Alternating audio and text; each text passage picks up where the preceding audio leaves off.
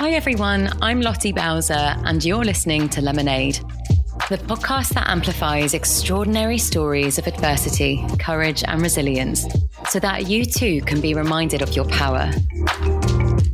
Every fortnight, a guest reveals the defining moments that have shaped their lives and the insights and tools they have learned that have helped them to thrive in the wake of their challenges. Season 1 is packed with incredible people, from activists to comedians, athletes and authors. Don't forget to hit the follow button to be the first to know about every new episode and leave us a review if you like what you hear. Liv, it's a pleasure to talk to you today. Hello. Thank you. Hi, thank you so much for joining me. No problem. How are you doing? I was just saying, I'm really cold. But other than that, I'm kind of fine. I'm wading through the school holidays and juggling what that means with juggling childcare and life and jobs and But, it's fine. Right. It's really hardcore. Yeah. I often think that motherhood, parenthood really is one of the hardest jobs, if not the hardest job in the world. Oh, yeah, I have no doubt. And also people whinge about parenting a lot, and I get it because it is wild. Wild. But also you can't ever realise how wild it is until you're in it. Like, I'd planned to get pregnant for so long and all of that kind of thing that I thought I'd covered everything in my head, like logistics but actually all I was thinking of was nice beach trips and playing with my kids and the streams and all that stuff. I've forgotten about actual day-to-day madness of it. Yeah, the drudgery. I was actually going to ask you what the kind of expectations were versus the reality. It must be one of those things that you just really don't know until you're in it yourself. Yeah, but that's like anything in life. You plan it and plan it and plan it until you're in it. You've no idea what it's actually going to be like what all the nuances are going to be and all that sort of stuff.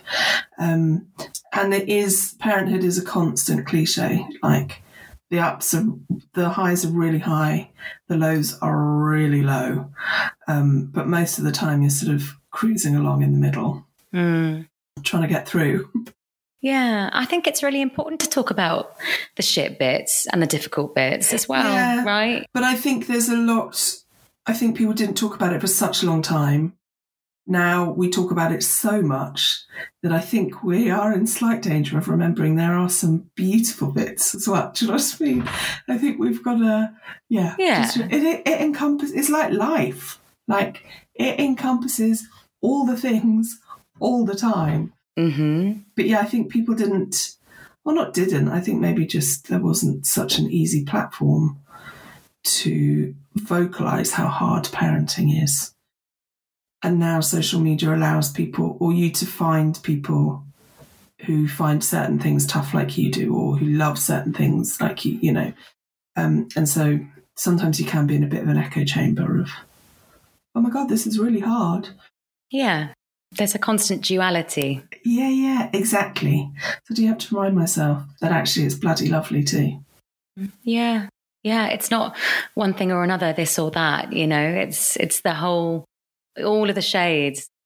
All of the shades, yeah. Well, Liv, your journey to parenthood has been rather unique. And I was just blown away listening to you speak, firstly, on a couple of podcasts, actually, and then reading more about your story on Instagram. And I'd love to, firstly, go back in time to your mid-30s, which is when your journey began. Is that right? Yeah. So I have a 5-year-old son via anonymous sperm donor. And my journey, for want of a better word, into parenthood started when I was about 36. But actually I'd wanted to be a mum since I was kind of 13. I've spoken to many mums now who are just like, I did not have that maternal gene until either they got pregnant or they were 35 and suddenly they were like, oh God, no, I do want a baby. Whereas I'd always wanted, it had always been there. And that was the kind of narrative I grew up with in my head of, well, I'll get married and we'll have beautiful babies and everything will be glorious. But as it happens, weirdly, as ever, life didn't quite turn out like that. And yes, so I'd been single my entire adult life, really, and found myself at 36 suddenly very aware of my maternal clock. Because whilst women do have children later nowadays, we do have biological constraints on that, and that is just fact. And I was terrified that I'd never become a mum, and like my friends would get pregnant and I would never feel pleased for them. I'd always just want to cry, or I'd feel really jealous. I'd always feel really kind of mean thoughts. And after a while, you're just like, Liv, that's not okay to live your life like that. And so, yeah, that's when I was just like, I've got to just take the bull by the horns. So, yeah, I went down the sperm donor route. I think, firstly, what you felt, I feel, was incredibly, well, I just think it's incredibly valid. And I definitely struggled with those sorts of feelings myself. About parenthood or people being happy in relationships? Kind of all of it. Both, yeah. I can imagine. Engagements, weddings, babies, everybody having what you want but don't or either can't have. And there's a misconception around grief that you can't grieve for something that you don't have, right? But actually I think you can. You can. I think that, I really think you can. And I think that kind of grief that you were talking about, of the life you thought you'd have with your partner, and seeing that in other people, and the problem, quote unquote, with it being about marriage or relationships or babies, is that as a society, we constantly celebrate love, which isn't a bad thing, but you have engagement parties, and then you have a hen do or stag do or whatever, and then you have a wedding, and then there's a christening, and then there's a la la la la la, and all of these things. And if you don't feel part of that, there's a brief period of your time where that's happening to everyone you know, that the isolation is wild. And you do end up having to grieve a little bit about the life you thought you'd have, or you assumed you'd have, or you wanted to have, that isn't happening for you. And for me, that was mainly about motherhood. But of course, there were elements of it that were not having a partner as well. But my need to be a mum kind of trumped that wanting to have a partner or needing to be a partner. Liv, how do you think you managed to reconcile with the fact that your journey into parenthood would look different to perhaps what you'd expected it to or hoped it would look like? That's so interesting. I think because I wanted it so badly that actually all of the grief that I'd felt about what my life wasn't, I was trying to put behind me because I could see what my life was going to be. So the reconciliation of that was the fact that I was making what I wanted happen. Or I was hoping it would happen. Luckily, it did happen. But, I sort of set sail on the good ship fertility, hopeful. And, I can't keep living in this story where this is the end. I've got to write a new bit that happens to be slightly different. And I think that's how I reconciled it, was the excitement of the future, never having to feel that ache again.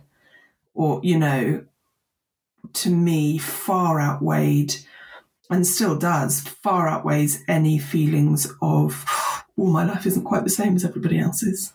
Because half the time I don't want my life to be the same as everyone else's. Oh, no. The bit I wanted to be was the mother. I wanted to be a mother like everyone else, or everyone else might, you know. Mm-hmm. It's like the ultimate example of like the reclamation of your power.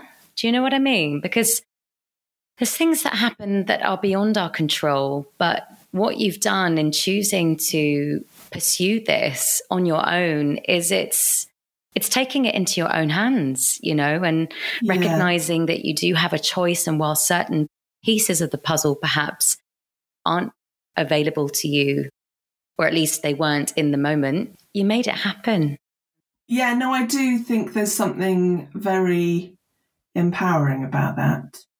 And that's not to say I wouldn't have loved to have done it the quote unquote normal way at all. I've never shunned that. It's just that isn't how my life was panning out because I'd never been in a relationship. So you can't suddenly at 37 start going on dates and being like, oh yeah, and by the way, I need a baby tomorrow. Lots of love. And pretending it was about being in a relationship rather than being a mum, like, because it wasn't. Yeah. Well, it's just choosing, you know, it's doing things in a different order, right? Who's to say you won't be in a relationship at some point? One day. Yeah, absolutely. But Liv, I know there's context to this though, right? Yeah. It's very layered. I heard you on the Blended podcast hosted by Kate Ferdinand. I heard you talking about your teenage years and the profound losses that you endured and how that really impacted your relationships, your romantic relationships. Yeah, massively. Yeah, so I lost my dad when I don't know, I hate that expression, I don't know why I use it. I didn't lose him. He died when I was 12. And my mum when I was 17, and they both died of, my dad died of asbestos poisoning and my mum died of secondary breast cancer. So they weren't shock deaths. But so from the age of 7 or 8, I think I was, when my mum was first diagnosed, they'd been in the house dying, as it were. There was a brief respite just after dad died when mum was clear for a few years, but then so for 10 years of my life, there was always someone very unwell in the house, talking about death all the time, and yet they weren't talking about death to me because I was so young. Not that they didn't say what was happening or the gravity of it, but I think they would definitely have chosen what to tell me. Understandably. Yeah. So by the time I was 17, I was orphaned. And then sort of within 5 years of that, my grandparents had died. So I had no grandparents, no parents. I'd had my first love and the heartbreak that brings, even though it was a mad first love, like they always are. They're, you know, just a bit bonkers. Looking back now, it's like, oh my God, that was very cute. But at the time, heartbreaking. Mm. And again, then my next relationship, again, I put everything into this guy because I had nowhere else for everything to go. And when we split up, it was the absolute straw that broke the camel's back, that I was never, ever going to put myself into a position where I'd be hurt again, where I could feel that depths of what was clearly grief, but that I, at that age, hadn't worked that out, that heartbreak would scratch the surface of the grief that I'd been trying to conceal. And it wasn't actually until I started writing my book when I was 42, something like that, that I was like, oh my God, I did this to myself. You know, my fear of abandonment was so huge that I never went on a second date. Or men would be, you know, they'd be really nice but I'd be like, oh yeah, but he's got short hair or big hands, or I mean, just anything ridiculous that would mean that I'd be like, so I can't possibly put myself out there for him. But actually, it was just me going, no, you're okay. If I let that happen, then I'll get heartbroken again, and I cannot deal with that. Mm-hmm. I think the sort of ramifications of profound loss, and in your case, losses, don't really reveal themselves until years later. No, and especially as I was so young when it happened, so I would have made so many kind of allowances and formed my opinions on things based on things I had to do. And so I told my mum's hospice where she died, I said to my sister when I was writing the book, like, did I have counselling? Did anyone offer this sad young girl who was pretending everything was fine counselling? And she was like, yeah, Liv, of course they did, but you managed to convince them you were okay. And that is just so me. Liv, I just, before we go any further, I just want to acknowledge what you've shared and the enormity of what you've been through, and to say that I'm so sorry. Thank you. It doesn't matter how many... Oh, God, don't cry. Don't say things like that. So, bless you. But that's another thing with grief, is that it's always there, isn't it? It's always just... there, my love. Someone could say one thing and you'll be like, oh, no, I've gone again. And that's what my life's like all the time. People can say anything and I'm like, oh, God, I'm so sorry. I'm crying and you've asked me if I want a cup of tea. That kind of, oh, God, because it's always just there. Yeah. Of course it is. Completely bubbling, waiting. You never need to apologise, for expressing a very, very normal... No, thank you for being a weepy old woman. Oh, I cry at everything. Very weepy. Yeah. Well, of course. Exactly, because it's always there. It's always there. Just waiting to sort of go, hiya, don't forget. Totally. And it's the seemingly ordinary instances, right, where it can just hit you and take you out again. But just circling back to what we were saying in regards to grieving for what you haven't had, there's so much there, having gone through the majority of your life without your parents, that you have had to kind of come to terms with, and so I still get so jealous of people's relationships with their parents. Of course you do. Oh my God. Or like if they're like, oh God, my mum won't stop calling, you're like, fuck off, take the call, she's probably just trying to help, or she wants to come around and do the washing. Exactly. But that's the other thing, is I really romanticise people's relationships with their parents. I'm like, but surely they're lovely. Whereas no doubt if mum and dad were alive, they'd be driving me nuts too, and I'd be driving them, But when you don't have it, you totally romanticise what that relationship would be like. Well, look, let's not underestimate just how horrendous what you've been through is. Not ideal. Far from ideal. Undermine is the word I'm looking for. Yeah. Far from ideal. Far from ideal. Yeah. But Liv, you are the definition of making lemonade with the lemons, right? Yeah. Skipping ahead a little bit, I wondered if you could share a little bit more about sperm donation and IUI, because as you rightly pointed out in your conversation with Kate, it's not really something that's spoken about. There's still quite a lot of stigma around it, and your mission is to change that, right, by having these types of conversations.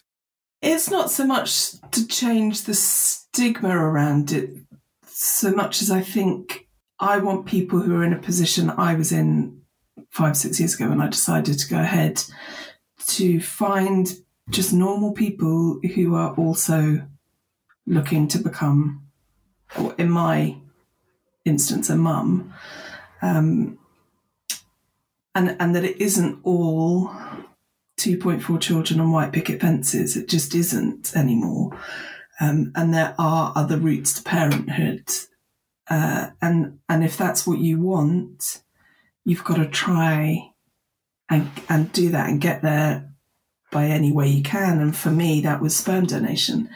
But equally, that is a bloody privileged position for me to be in. Like, it's really expensive. I didn't look, but I know that had I have had different coloured skin, finding a donor with the same skin colour to me, that would have been limited. Things like that for me, I didn't have to think about, but other people would have had to have done. I have to remember that I was just so fucking lucky. There's been loads of rubbish in my life, but that all seemed, I'm lucky that I could afford, well, I couldn't afford to do it, but I could access money to do it, and that I didn't have fertility issues. Because actually, had I have had fertility issues, the getting pregnant would have, again, been really traumatic. And I've seen friends go through so much trauma trying to get pregnant. Whereas for me, IUI is simply they inject the sperm into your cervix. There's no, natural IUI is, which is what I did. So there's no hormone therapy. There's no invasive taking out eggs or things that happen with IVF that's really invasive, because I was really convinced that I didn't have any fertility issues, that my issue was that I was single. So I wanted to try the least invasive and least expensive options possible before I went to IVF. And luckily, after 4 rounds, that worked for me. But that's really lucky. Like, that's like having sex 4 times in a normal heterosexual relationship. And that's, to get pregnant on your 4th go is bloody lucky. So while some of it is shit, I'm never knowingly not appreciative of how easy my fertility journey was. Well, I'm glad about that, because, after all the shit you've been through. Says my bank manager. Well, and that, right, because I'd imagine you can only afford to do it, X number of times. A certain amount of times before you have to find funds other places, or, yeah. And Liv, how do you source a sperm donor? Was it a relatively straightforward process, or? Yes and no. I went for a Danish sperm bank. I can't give you good reason as to why, other than we don't have a national sperm bank in the UK. We did for a while, but we didn't get enough donors, so it closed. You can still access sperm in the UK, but to me, this is where it's ridiculous. There wasn't enough choice for me. Yet I had no idea what I was looking for, and too much choice seemed mad. So again, I can't give good reason as to why I chose Danish sperm bank, but I did. And then the process itself is relatively simple. It is a filtering system of various taxonomies on a website. So height, weight, eye colour, blood type, all of these sort of things, skin colour, and then you filter it down. So that's physically relatively simple. But what the hell are you looking for? Like, I had no idea. I didn't really know. It wasn't a dating site. So you can't, it's really odd in the fact that, it is easy to do. But it's so difficult to make those choices, because what are you looking for? And there's no right answer. You don't suddenly filter it down and then there's one at the bottom that comes out of a gold box. Mm. You just add it to a basket to pay for it. But you've no idea. Oh my God. You've just no idea. It's a lottery. Did you see a photo? Could you look through photos? Yeah, or there's, depending on what sperm bank you use is dependent on what information you get. I got a photo of the donor as a baby. So it's vaguely pointless because babies also look the same. Yeah, I did get a photo. It didn't mean anything. But you get a lot of information like what's their favourite childhood memory, what's their favourite colour, what was their favourite book, things like that. That again, entirely irrelevant because that's not genetic. But equally, you've kind of got to pick something. So I heard that you wanted to ensure that the donor had a fairly, what's the word to use, like a sort of positive medical history in his family, which exactly makes a lot of sense. So initially I was like, oh God, he doesn't like dogs. How awful, I don't like him. As if I was going on a date with him. Until I was like, Liv, what are you doing? It's like, it doesn't matter if he doesn't like AC/DC or, because that's not going to be passed down. What matters is, does he have good genetic history? Because your familial genetic history is shit. So I needed someone to try and weigh it out the other end. And they're heavily screened before they can be a donor. So it's not as if someone with anything that they could pass down would be allowed to be a donor. But equally, I was just sort of looking for, I don't know what, I was looking for anything to try and whittle it down to a donor that would give me the thing that I wanted most in the world. So yeah, after looking at it like a dating site and then realising that was a really stupid thing to do, I started looking at it more medically until I found one that seemed good. But again, I don't know. In terms of the logistics, so the sperm bank, I'm assuming, was based in Denmark. You obviously have to then transport the sperm to the UK where you receive the IUI treatment. Yeah, so you can have the treatment out in Denmark or you get it shipped to your clinic in the UK, but you have to ensure that your clinic accepts donors from the sperm bank that you've chosen because some don't. I cannot think of good reasons for that to be the case other than business.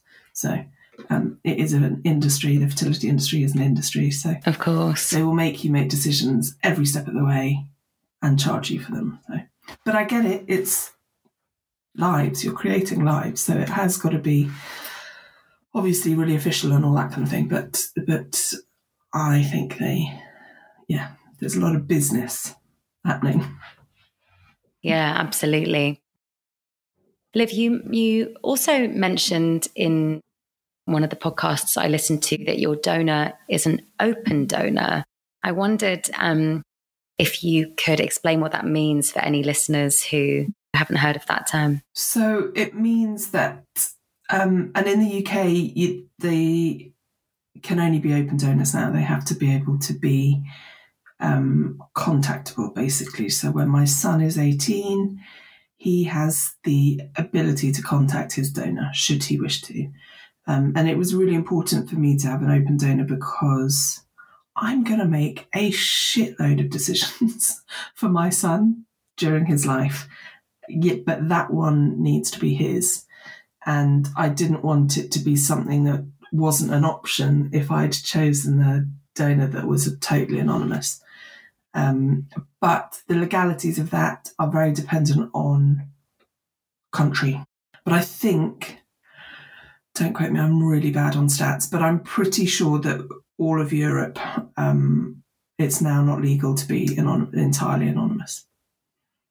But yeah, it will always be when the child is 18, I think, 16 or 18, again, depending. But you've had no contact with the donor directly? No, I never would. Okay.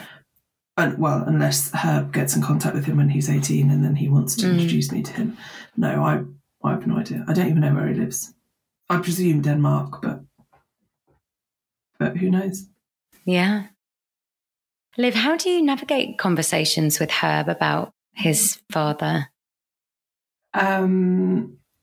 Firstly, it's not his father, so it's always his donor. So I don't use words like that because that's really confusing to him. Of course, sorry, yeah. No, don't apologise. As in that, it's just linguistics. But words like dad or father would make him feel that he is looking for someone, but actually, so he knows he doesn't have a dad. He has a donor.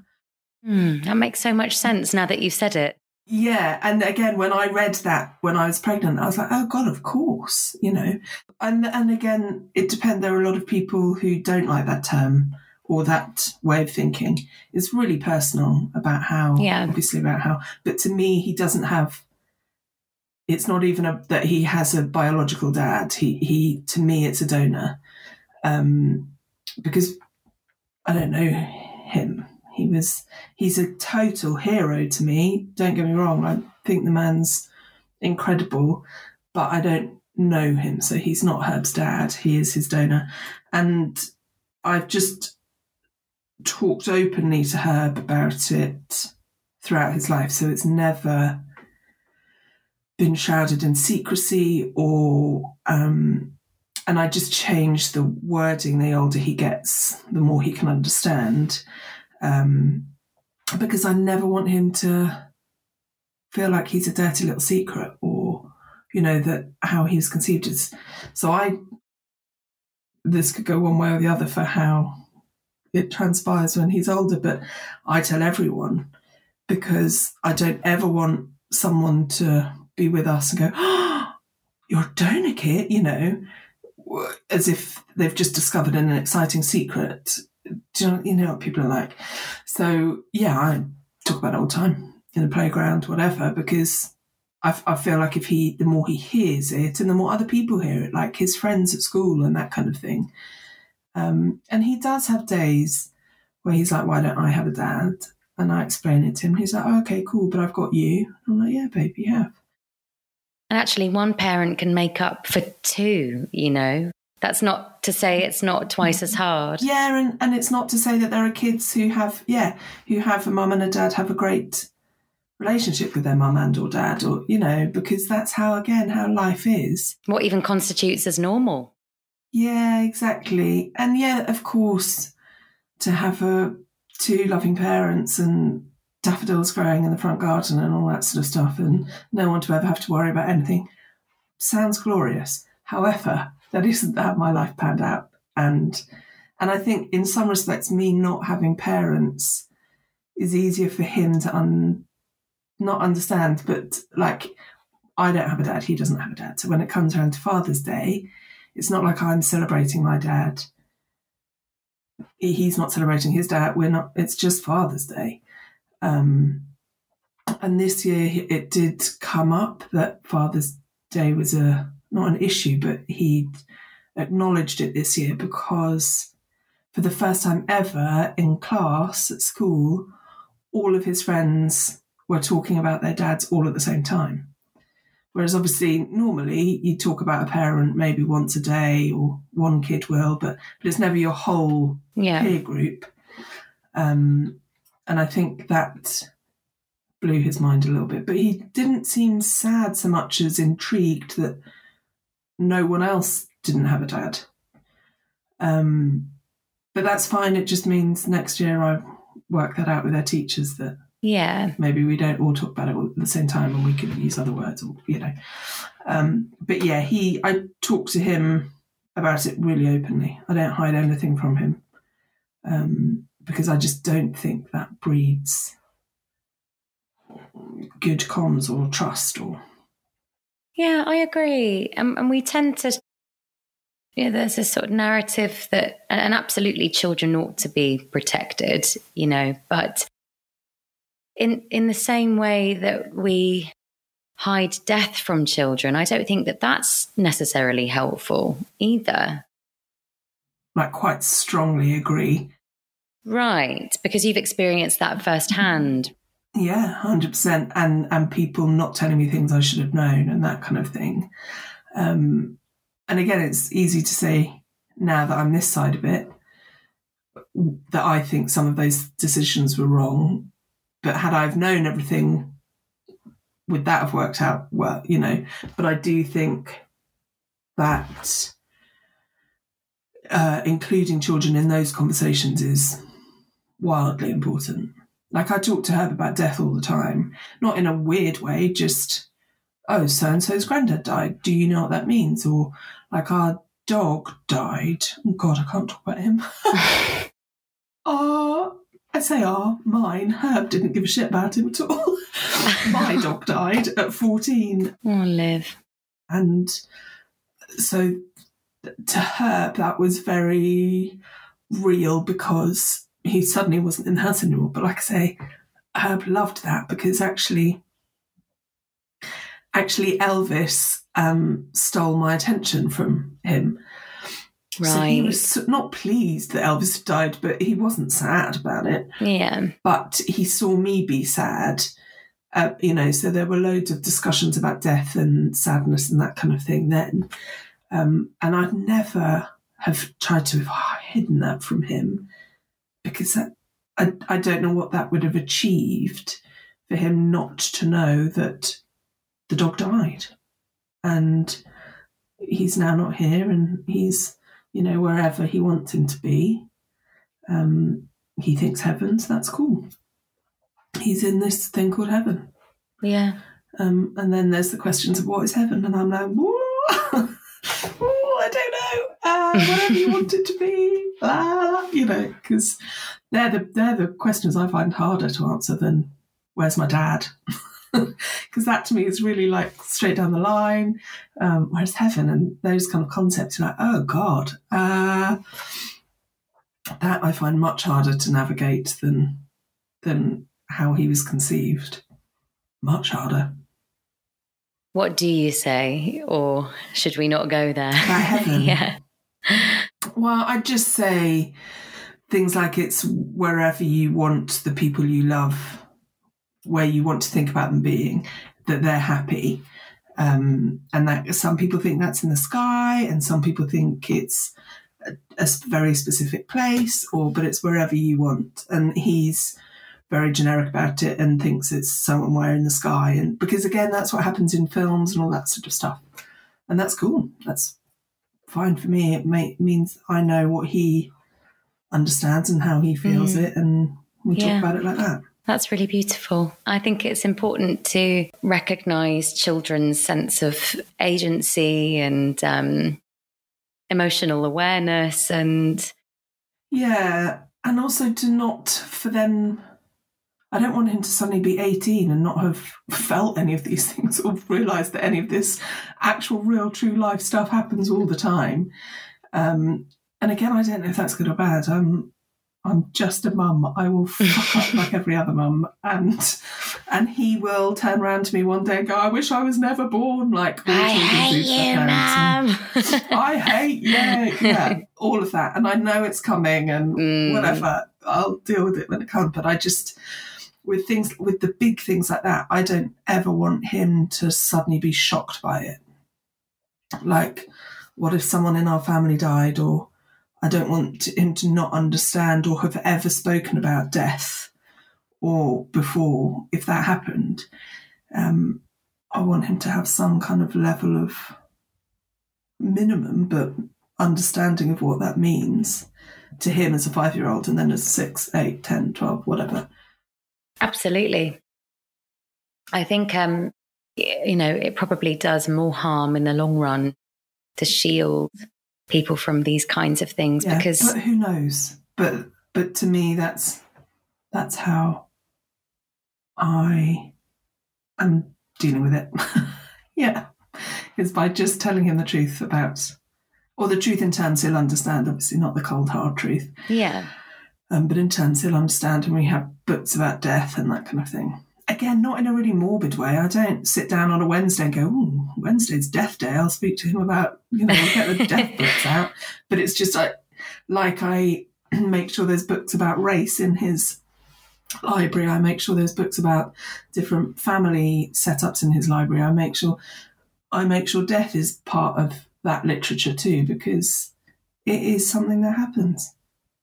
Yeah, it's not, I'd go as far as to say it's not morbid, it's not this sort of dark, obviously it's a very painful subject because of the nature of losing people that we love. But like you said, it happens. It happens. And like, again, there are stories about love in there and all this, I just want him to have a picture of life that isn't just all, rainbows and tweeting birds. Yeah. The entirety of the human experience and all its shades, as we said earlier. To finish our conversation today, if you had, and I know it's so subjective and... Oh God, I'm already terrified about what this question's going to be. It's going to be big. Well, I've got a couple of questions, actually.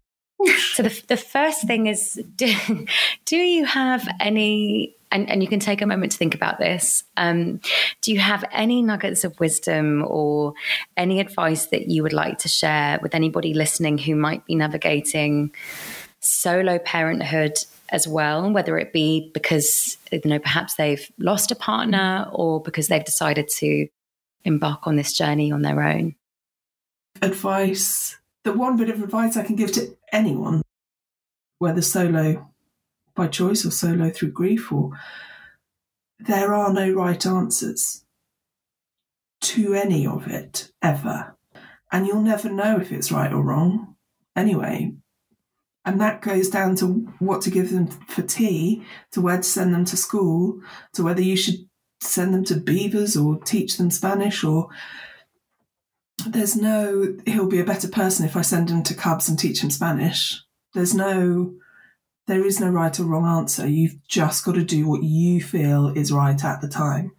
And as we said earlier, they will come back and bite you in the arse at some stage anyway. You've just got to know that when he does turn around to me and say, "I hate you," I'll be like, "Cool, thanks. I did all these things, X, Y, and Z, with the very best intentions. I don't know what's right. You don't know what's right. Don't worry about it. Let's just try and muddle along." That is my only bit of advice for any parent ever, is there are no right answers. Ever. For any of it. Oh, and if there are, Jesus Christ, if someone knows the right answers to any of it, including what should I feed my kid for tea tonight, please let me know. I would be thrilled to take on that information. We're all just trying our best, aren't we? God, with the information that we have as well. At the time, exactly. Totally, Liv. Yeah, thank you for that. I think that's really, and that actually applies. I'm not a parent, but I'm like, it does apply to everything. It applies to everything. It really does. Yeah, and the quicker I worked that out, is when I was like, yeah, fine, okay, I've just got to cruise through. Yeah, exactly. I think we're all just winging it, really, aren't we? I know, it's the people that pretend they aren't that I don't trust. Bullshit. Like, yeah. Like, how are you so put together? Mm-hmm. And Liv, what about the younger version of you? If there's anything that you could say to her, what would it be? Save all your money. Like, not even anything romantic or beautiful or just entirely practical. Don't ever buy a coffee again. Oh my God. I just listened to a brilliant book actually on Audible. It's called I Will Teach You to Be Rich. It's not rich in, the sense of lots of material possessions, unless of course that is your version of a rich life. And he encourages everybody to spend some time thinking about what, your definition of rich is. And does he say don't buy coffee? He says that he's like, be really aggressive in terms of cutting back on the things that you don't care about. But he wants his listeners, his readers, etc., to spend extravagantly on the things that they love. And there's lots of good hacks. You see, that's so sensible. That is the opposite of me. I spend money on absolutely shit. Tosh. Yeah, me too. Oh, I better have that just in case. As if I live in a third world country where I can't access things that I'll need for her at any time, just in case. Oh my God. So that is my advice, would be save her all your money. Listen to that podcast that you've just spoken about and do that and not whatever I do with money. Amazing.